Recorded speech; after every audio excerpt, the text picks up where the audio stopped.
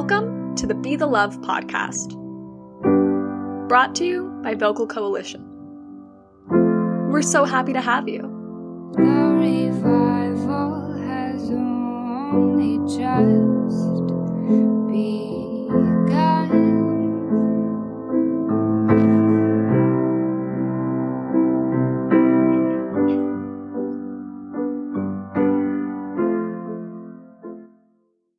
Hello, and welcome to the Be the Love podcast. I'm your host, Sanya, and today is a little bit different. Today is just me speaking my thoughts to you through your ears. Because, as it is 2021, Happy New Year, by the way, I want to share some things that I've been thinking about lately. To inform you of how VOCO is greeting the new year, we have started a pledge to be the love in our universe. You can sign it right now at vocalcoalition.org/pledge. There's also a link in the description, and it will serve two main purposes. One, you as an individual will be sent a list of resources that will potentially aid you in your quest to be the love, but don't worry, your email inbox will not get spammed at all, I promise. And two, the more individuals who sign it, the more we will be able to see as a community how many of us are willing to be the love in a time where it's easy to feel like we are in the minority. The pledge states, I acknowledge that my country is painfully divided. This year, I want to leave the ugliness of division behind. In 2021, I pledge to find new ways to be the love so that my fellow humans and I can connect to the beauty in our shared humanity. And while this pledge is beautiful in its own right, and I have signed it and encourage you to sign it, I feel that the idea of leaving the ugliness of division behind necessitates some clarification, especially as we consider how we are to be the love in light of the fact that a day to celebrate nonviolent protest for equity and Martin Luther King Jr. Day is next week, and of the domestic terrorism, the exact antithesis of that very idea, that occurred last Wednesday at the Capitol, and everything that represents about our country. The attempted coup we just witnessed is the very embodiment of hate. It is heartbreaking, terrifying, and absolutely infuriating. And while I understand that it is optically necessary for world leaders to proclaim it as something that is not America, as civilians of this nation and this world, we need to recognize that this is America right now. This is the culmination of hundreds of years of white supremacy, a growing normalization of fascism, and a frightening comfort in the acceleration of misinformation and conspiracy theories fueled by current politicians and adjacent media platforms. It was not an out-of-nowhere fluke in a perfectly ordered system. It was not uncontainable. The fact that just 6 months ago, there were dozens of police on those very Capitol steps in riot gear, spraying tear gas and rubber bullets at peaceful protesters advocating for the protection of Black lives, confirms that the government had the resources to stop this from happening. And there is no question as to why white Americans can smash windows and loot congressional offices with no immediate repercussions, while Black Americans are tear-gassed for standing outside of the White House and murdered for carrying a pack of Skittles or going on a run. It was not unexpected. When the leader of the country spends years attacking every news source that doesn't agree with him, and then spends months attempting in vain to change the result of a free and fair election, fostering distrust among citizens in an attempt to become a demagogue, people are not going to trust accurate information and are going to turn to radical platforms. And it was not unpredictable. Those who would go on to riot at the Capitol have been posting for weeks about insurgency, about revolution, about storming government buildings, about civil war, and about burning Washington, D.C. to the ground. And I don't know about you, but I don't think hearing the words, "You are special and we love you," from a wannabe autocrat does much to discourage any of that. This is what domestic terrorism looks like. Multiple people have lost their loved ones because of this event. This is what hate looks like. And there is no healing if we ignore that it is a part of America, and that it has been enabled by many of our country's representatives for far too long. I understand that this is exhausting. I am exhausted. And I understand the desire to say, can we please all just stop shouting and get along so that we can have unity? But that isn't unity. That isn't healing. I've said before that a loving society means we are excluding harmful ideologies, not excluding human beings. When people are forced to sacrifice their identities, fundamental rights, and moral livelihoods, so that those who refuse to recognize their validity feel comfortable, we are doing the exact opposite of that. We are including harmful ideologies and excluding human beings. We cannot expect Jewish people to unify with someone who is currently and proudly wearing an Auschwitz shirt. We cannot expect Black people to unify with someone who is currently and proudly waving around a Confederate flag. And we cannot expect anyone who wants to live in a democracy to unify with people who are currently organizing a violent coup to maintain the power of a leader who has been fired by the voters of the nation. We can acknowledge their humanity. We can always treat people with kindness. But that is different from coddling them and telling them that their views and actions are okay. Unity and love mean that every person is accepted in actuality, not in pretense. What I see as the primary source of hate, and as a result, division and exclusion today, is a disparity in our understanding of the truth.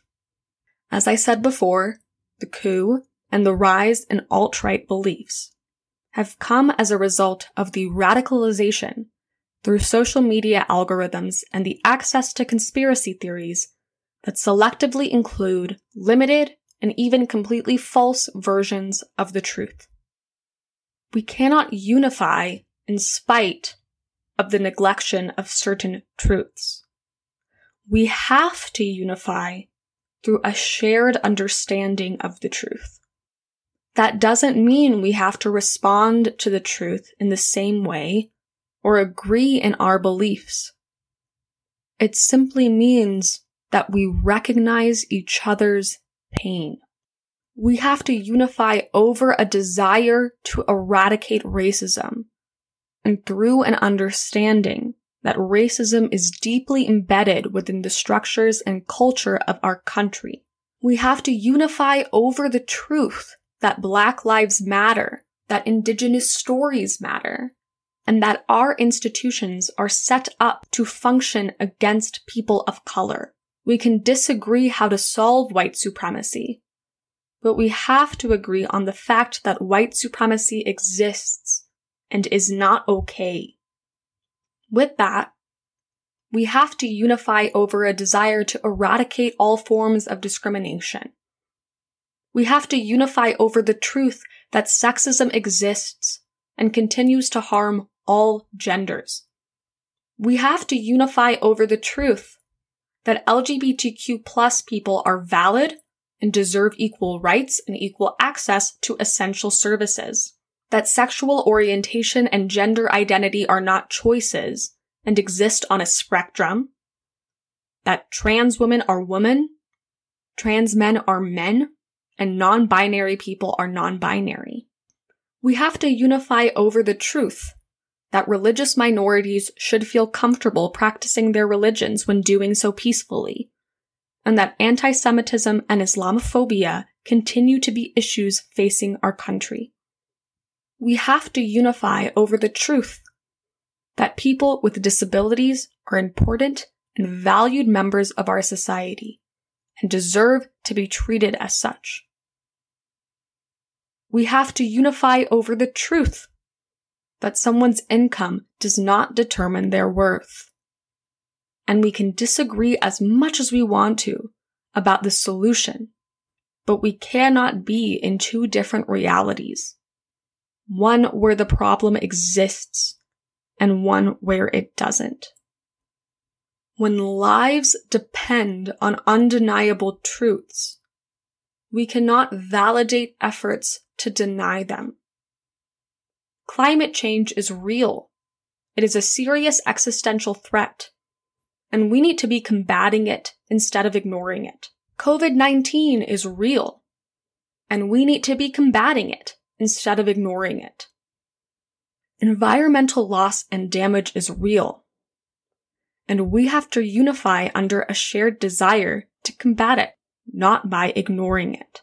We have to unify over a shared understanding that science is real. And right now, in this moment, we have to unify over a desire to maintain our democracy. We don't all have to feel joy over the results of the election, but we do have to accept the results, especially after 60 court cases confirming them. And of course, I want to clarify that I am not advocating for the homogenization of political opinion in America. Other people are allowed to disagree with me, and there are plenty of issues that I feel very strongly about that I do not expect to be universally echoed in a unified world. There are plenty of issues even now where I have strong opinions that do not necessarily represent the views of VOCO and would probably spark debate among our members. For example, I believe in stricter gun control laws, but I think it is reasonable for me to engage with those who do not. I believe in canceling student debt and free college, but I think it is reasonable for me to engage with those who do not. I believe in specializing law enforcement so that first responders are most often mental health care professionals and community advocates, which would alleviate some of the stress from police officers by allowing them to focus on only specific parts of community safety like traffic laws, and redirecting the resources that pay for their militarization towards programs like better funding for public education, also known as defunding the police, and sometimes known as abolishing the police. But I think it is reasonable for me to engage with those who do not believe that. Right now, I am only advocating for love. Because to me, the ugliness of division is rooted in hate. And in order to leave division behind, we first have to leave hate behind. In my opinion, that must come from education and recognition of each other's truths. Because if people continue to cling to their false perceptions of reality and to misinformation, then too many people will be unjustly excluded from what we call unity and healing, and we will never have progress. I am ready to recognize the humanity of those with whom I disagree. But if we are unifying in our shared humanity, then they too have to make the space to recognize my humanity.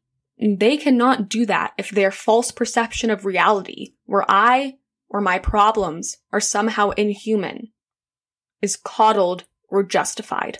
So, this year, and every day, I pledge to make the space to ensure that every person is allowed to be human, that every true story is heard, and that our understanding of the truth is based on each individual's expertise of their story. Because change is possible. And I invite you to join me so that healing our wounds rests not on ignoring them and allowing them to continue to fester, but on examination of the pain, accountability for the cause, and most importantly, love in the patchwork. Thank you for listening to the Be the Love podcast. Subscribe to us on any platform you use and make sure to leave us a 5-star iTunes review. Follow us on social media at VOCO4ever. Our website is vocalcoalition.org. And now, please link arms with us in spirit and join us in singing our anthem, The Revival by Emma Beckler. And until next time, always remember to sing out the love and sing through the hate. Our minds are our weapons, our souls our protection. Our feet will never uproot. One body, one mind, we will all stand in line, proclaim the one's unspeakable truth. Seamless repairs to the damage we share. Underneath we are all flesh and blood. Slowly we rise with our voices entwined. The revival has only just begun.